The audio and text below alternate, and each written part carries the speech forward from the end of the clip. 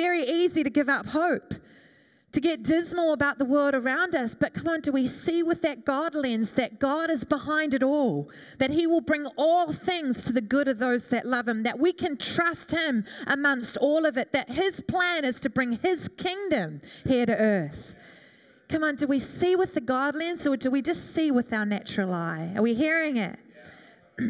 A few weeks ago, I had a call from school, and our little boy Zion had some tests at school, and he had a hearing test and then an eyesight test, and they said his hearing test was completely fine, which, to be honest, I was a little surprised at, because sometimes he doesn't hear me, and it's not because he's a naughty boy. I seriously thought, he just mustn't be able to hear me sometimes. But then he also had an eyesight test, and they said to me, the school, you need to take him to an optometrist to have his eyes checked because he failed the eyesight test. So I took him to the optometrist, and they tested his eye, and the optometrist said to me his left eye is working perfectly fine, but his right eye is what they called a lazy eye. It's lacking sight. It hasn't got the right side. And he said if we don't correct it, it will turn completely into a lazy eye, which means it just shuts down and the other one does all the work. And as I was preparing this, I felt God say, now our little boy has had to get glasses to correct his sight, and I felt like God say, if we don't get the correct lens when it comes to our faith, it is so easy for us to turn lazy in our Christianity. It's so easy for us just to settle. It's so easy for us to get comfortable. It's so easy for us to go with the flow in life rather than believing, pressing in for what God has got for us. It's so easy just to settle rather than seeing the God dream for your life and stepping into the supernatural. Come on, how do we see? Do we have that correcting lens of faith? Do we see things through faith?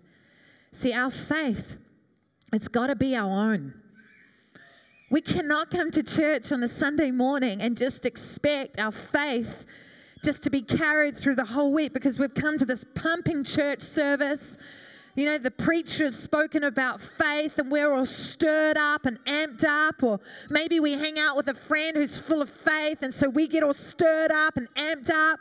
But then we go home and we see all our circumstances and we're like, oh boy, there's no way it can work here. There's no way. We have got to carry faith on the inside of us. See, the very essence of faith is against our circumstances. It cannot be dictated by circumstances. It's got to be something on the inside of us that we know what God has said. There's got to be something on the inside of us that is alive in faith. That is the kind of faith that God has called us to, alive in His Word, alive in faith. Faith isn't just some nice beliefs that we have. And think about maybe when we come on a Sunday morning, no, faith should impact every part of our day.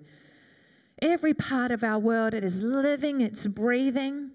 Come on, it's that kind of faith. A little while ago, God woke me up with this thought. Do we tag onto the faith of others, or do we have a catalyst faith? Do we tag onto the faith of others, or do we have a catalyst faith? See, 13 years ago when my hubby and I got married, we went away on honeymoon together, our first holiday together. We went to the Gold Coast, and we were living in New Zealand at that time, and we very quickly discovered that we holiday in very different ways. My idea of a holiday is just to lie on the beach all day, to read a book. Who's with me? Picture perfect holiday. But Craig always has to be doing something. He wants a plan. There's got to be something to do. We've always got to have something to do. And so we discovered that we holiday very, very differently. So all that week we had to do stuff. There was theme parks that had to be done. There was shopping that I gladly went on. 13 hours later, Craig had no idea what he'd got himself into. Shopping is the one thing that he has to keep up with me on. But there's something about him that there's this catalyst. And I love the fact that payback is happening now because we have this little 6-year-old boy who's exactly like his daddy. So 6 o'clock in the morning, he comes to our room. He's like, what are we doing today? What's going to happen? What's the plan today? And like a good wife, I just turn over to go back to sleep and say to him, buddy, check with Dad. He's the one with the plan. But see, there's something in them that's this catalyst. Come on, we've got to do something. Come on, we've got to see something happen, and our faith should be like that. Come on, there's got to be something in us that we see change take place. Come on, God has called us to, in Ephesians 3 verse 20, life. He is able to do exceedingly, abundantly above anything we could possibly ask, think, or imagine. Come on, He's called us to change the world around us. John 14 verse 12 says, very truly I tell you, whoever believes in me will do the works I've been doing, and they will do even greater things than these because I'm going to the Father. Luke 10 verse 19 says, I've given you authority to trample on snakes and scorpions and to overcome all the power of the enemy. Nothing will harm you. Nothing will harm you. Come on, we are called to bring change. We are called, a catalyst is something that incites activity, that starts activity. Come on, we are called to be those types of people, that we incite activity, that we get something going for God's kingdom, for His glory, that we see that take place. There's that in us, that we carry our own faith. An amazing example of this is an incredible woman we've just recently had come into our church in Life Melbourne, and recently she lost her mum, and her mum was her hero, an amazing woman, and her mum had 13 children, which is just crazy, amazing woman. And it was later on in life that she found God, and her faith statement for her family is that every one of her kids would know God. Every one of them would know Jesus. And her husband wasn't a believer. He refused to go to church, refused to believe in Jesus. But she stood on her own, declaring that her kids, standing in faith, that every one of her kids would know God. Joelle, this lady in our church, her daughter, said that she would wake her up at 4 a.m. in the morning, knock on her window and say, come and pray with me. Let's pray for our family. And they would pray for the next hour, praying for every single one of those kids. And you know, to this day, they're all grown up now. Every single one of those 13 children know Jesus. Every single one of them. That is not a coincidence. That doesn't just happen. That's because a woman chose to stand in her faith statement. She chose not to just survive 13 children, which would be a faith statement enough in itself, but she chose to stand that every one of her children would know Jesus. Come on, what are we standing for? What are we believing for? As 2016 starts, what kind of faith statement are we believing for? What change are we expecting for God to bring into our lives? So what I want to do this morning is just look at two things where faith acts as a catalyst, how we can have faith that acts as a catalyst. And the first thing is seen beyond what is. Seen beyond what is. Now, it means that we aim for God's standard, not settle at what is. There's a very popular saying, I don't know whether it's popular in Sydney, but we found moving to Melbourne that it was very popular. And then when something like a challenge happened, people would be like, well, it is what it is. What will be, will be. And to be honest, it kind of irks me a little bit. It kind of stirs me a little bit. Because as Christians, that's the exact opposite to how we are called to live. God says that we are called to bring His kingdom here on earth, that we are called to bring His standard here on this earth, that we're not just called to settle at what is, whatever happens. No, we are called to bring difference. We are called to bring His kingdom. What an incredible privilege. What an incredible responsibility to bring His kingdom here to earth. And He has called us to do that. There's been many times through our lives that we have had to make that choice to do that. I remember when we first got married, it was a popular thing during that time for everyone in church who got married just to take a year just to, enjoy the marriage and settle in the marriage. And it was kind of this whole thing that people did. And so we got to that time in our marriage, but it just didn't sit right with us. Just because something is the trend to do doesn't mean that it's the right thing. And so we took time to actually go to God. God, what do you want us to do here? And we really felt that verse, seek first the kingdom of God and his righteousness, and all these other things will be added to you. And so we gave ourselves to God's kingdom more than ever before. We became the assistant youth pastors in our first year of marriage. And it's been the best thing that we ever did, sowing ourselves in God's kingdom. Because how often do we just settle in things because it's how things have always been done? How often do we just settle? Do we allow things, because it's the way it is. It's the way it's always been. Come on, what is God asking us to have a God word on? Maybe it's to do with your workplace. Come on, he's called you to be the light of the world.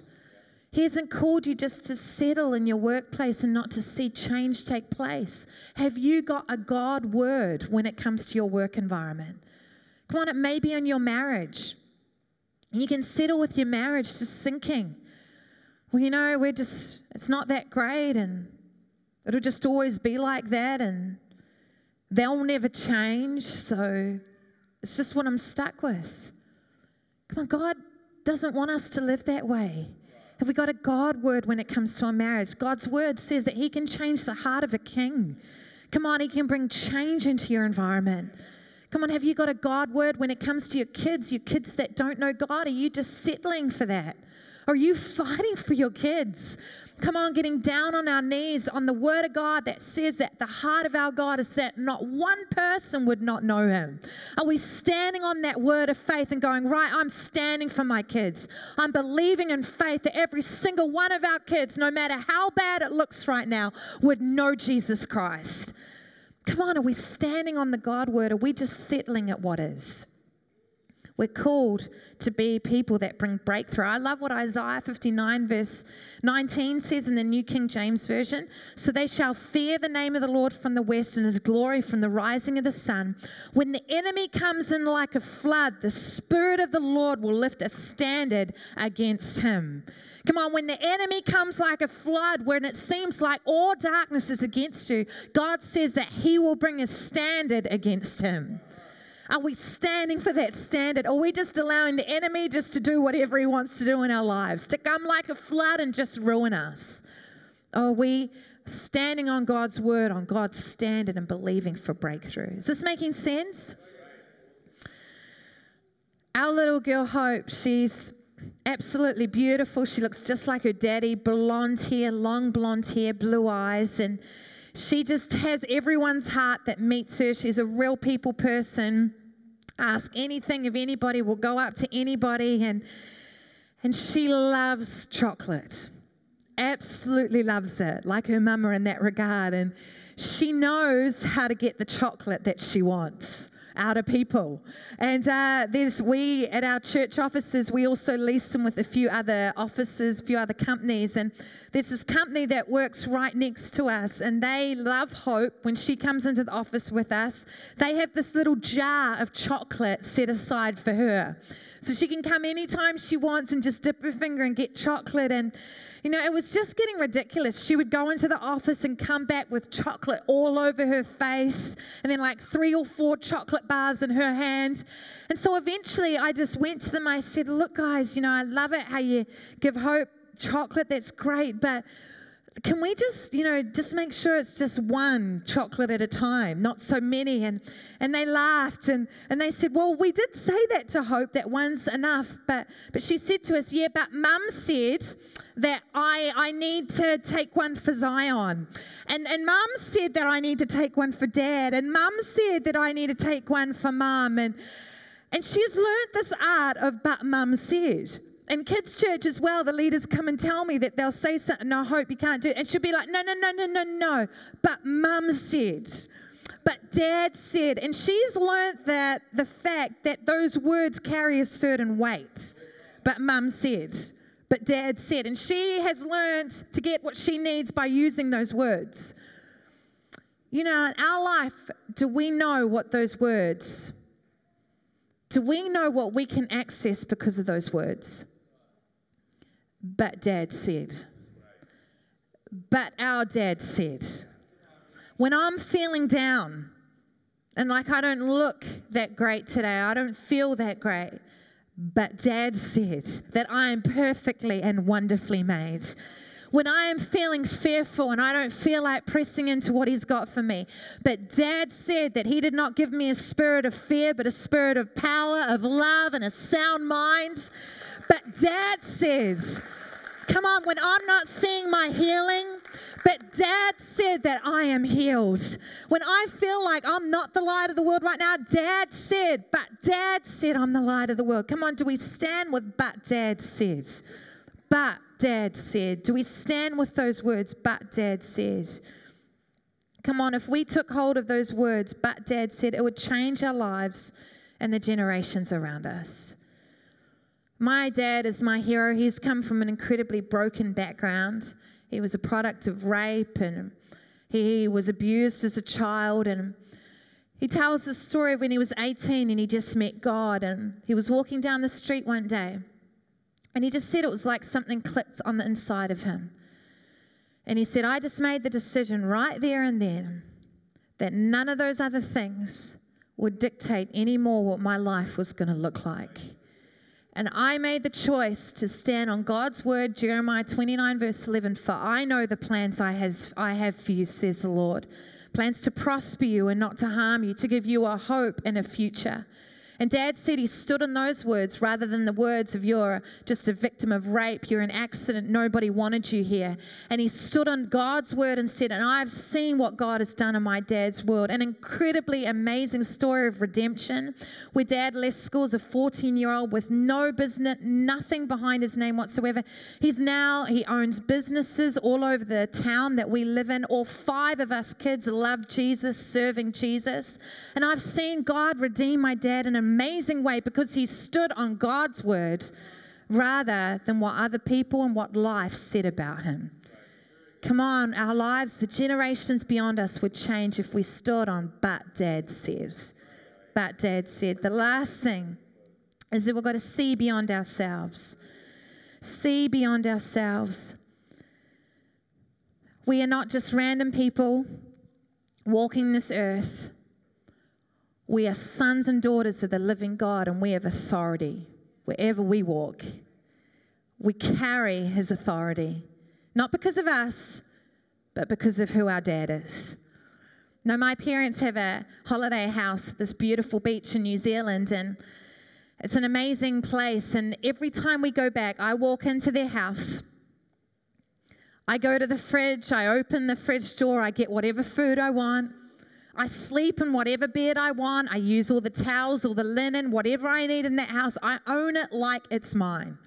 I did nothing to earn that house. I didn't help in any way to build that house. But because it's my dad's, I walk in like I have complete authority, like it is mine. And we are called to live this way here on this earth. This earth is our dad's. It's our heavenly Father's, and we are called to walk with authority. We are called to walk with that knowledge that this is our dominion. This is not just the dominion of the enemy. No, my God has mantled me and called me to bring His kingdom here on this earth. So I'm going to walk with that kind of confidence and that kind of authority, knowing who my God is, knowing who my King is, knowing who He's called me to be. See, in the Word of God, faith and authority, they go hand in hand. For the sake of time, we haven't got time to look at it, but in Matthew 8, it talks about the power of the centurion.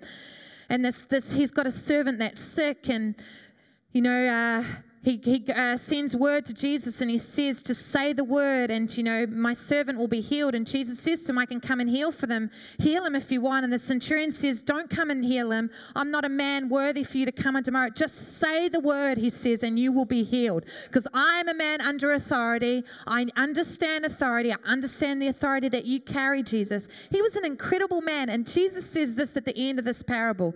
It says, I have never seen such faith in all of Israel. See, he was a man that understood the authority of Jesus, that just with a word, Jesus can heal. But he also understood his own authority. the authority that he carried as a soldier. He understood it, and because of that, it unlocked great faith. Come on, faith and authority, they go hand in hand. Do we realize the authority that we walk in as his sons and his daughters? See, it's amazing. Just as we finish, I just want to look at where our authority comes from, and it comes from what is written. The word author and authority, they come from the same root word, because what is written gives one authority. If you think about it, police, they have authority because of the written word of the law. Judges have authority because of the law, the written word of the law. Teachers have authority because of the written word that's been passed from one generation to another. We have authority because of what is written. We know the author of life. We have this, what is written, as our authority. Come on, even Jesus, when he was tempted in the wilderness, he didn't stand on the fact that he was the Son of God. He stood on the fact of what is written. When the enemy tested him, he said, "Nuh-uh, what is written is this." What is written gives us the authority that we need to stand on. The amazing thing is, if you look at that passage in the desert where the enemy tempts Jesus, in Luke 4, verse 5 to 7, it says, the devil led him up to a high place and showed him in an instant all the kingdoms of the world, said to him, I'll give you all their authority and splendor. It's been given to me, and I can give it to anybody that I want to. What a lie. The enemy didn't have that kind of right.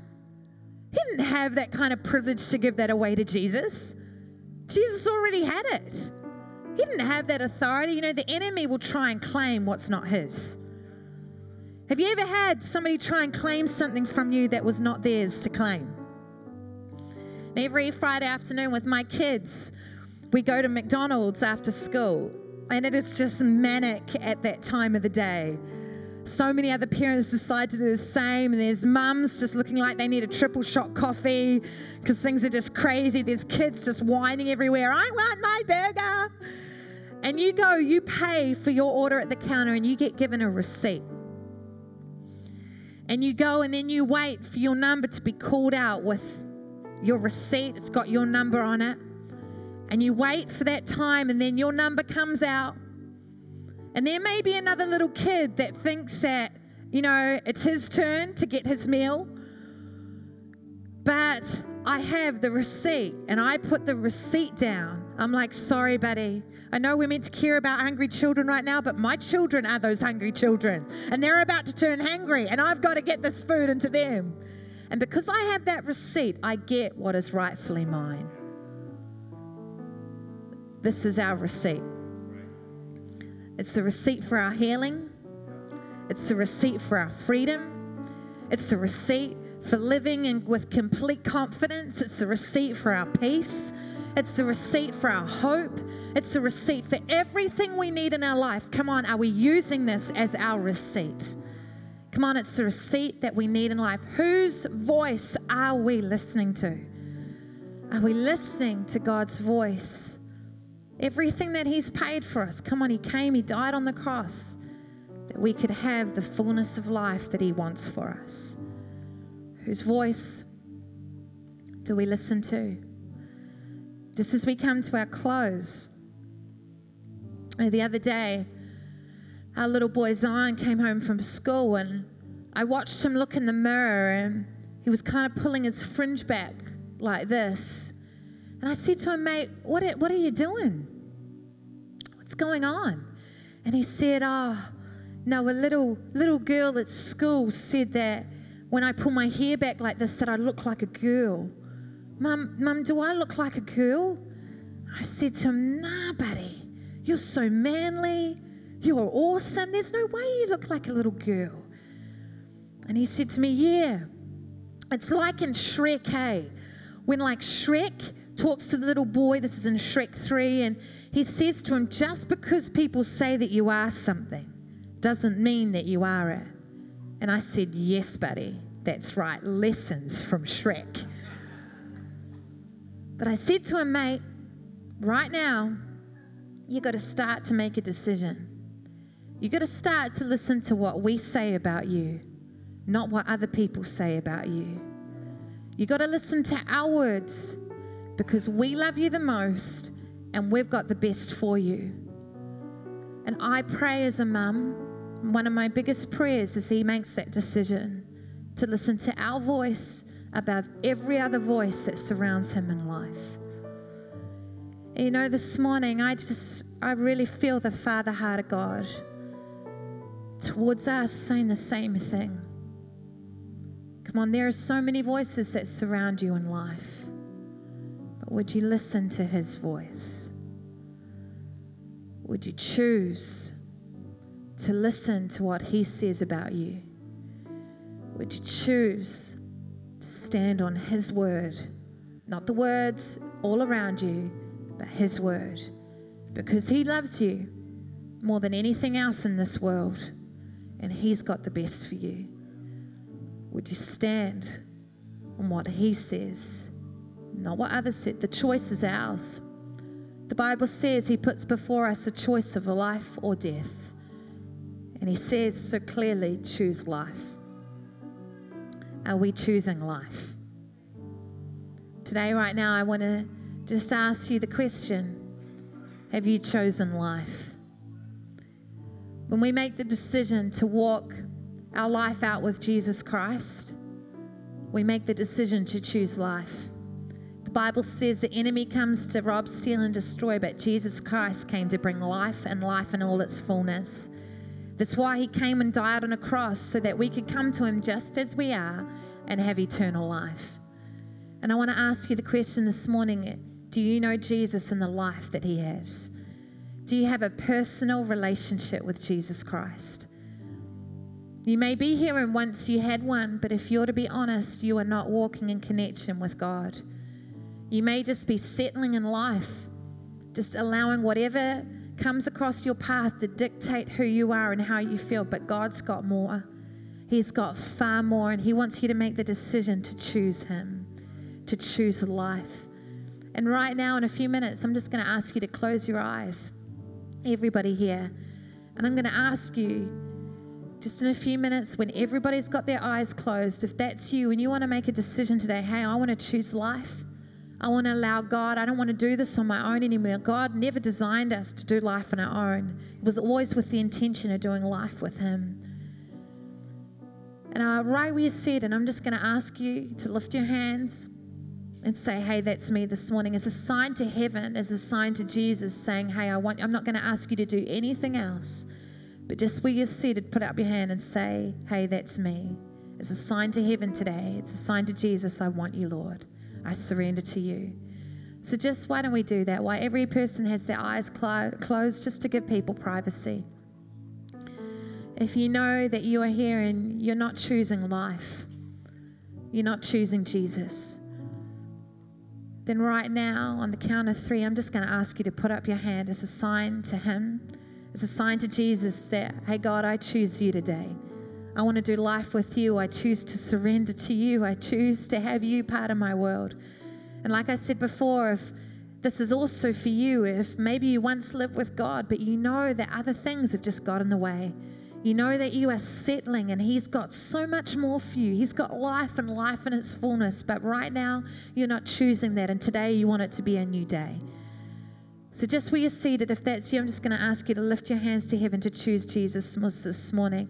So 1, you've never made this decision before, and this morning you're saying, hey, I want God in my life. Number 2, you're coming back to Jesus and saying, hey, I want life and life in its full. 3, right now, why don't you put up your hand if that's you this morning? You're saying, hey, God, I want you in my life. Come on, all over this auditorium this morning. You're saying, hey, I know that that's me. I'm choosing to accept Jesus Christ as my Lord this morning, to do life with him, to surrender to him right now. Come on, who is there this morning? You'd say, hey, I know that that's me. I choose life this morning. I choose life. Come on, this is the most important part of our service right now. People choosing Jesus. Come on, who else is there? You'd say, hey, I know that that's me this morning. I know I need to choose Jesus. I know I need to choose life. I know I need to do life with him, journey with him. Just one last moment if you know that that's you in this place and you've got to choose life. Fantastic. Well, just as we close, what we're going to do is just keep your eyes closed, head bowed, just to give people, again, privacy. But if you know that you're here and the start of 2016, you're just saying, you know what? I need a whole freshness of faith. The Bible says that He is the author and the perfecter of our faith. And you're saying, you know what? I just need to have a fresh sense of faith going into this year. I need God to come and just birth fresh faith, to breathe fresh faith right now. Just right where you're seated, why don't you raise your hands, and I'm just going to pray with you where you are. Fantastic. So many people just putting up their hands. It's awesome. Come on, just keep them going up. I just want to pray for you where you are. Jesus, right now I pray, God, for every single person that's putting up their hands and saying, you know what, at the start of 2016, God, I want fresh faith. Father, you are the author and the perfecter of our faith. And right now, God, I pray that you would deposit a newness of faith. Right now, Holy Spirit, I pray that you would birth faith and faith in all its fullness. God, that it's not by might, not by power, but it's by your Spirit. And Holy Spirit, I pray right now that you would have your way in Jesus' name. Everybody said, amen. Bless you. Love you. I hope you've enjoyed today and got something out of the word. Thank you so much.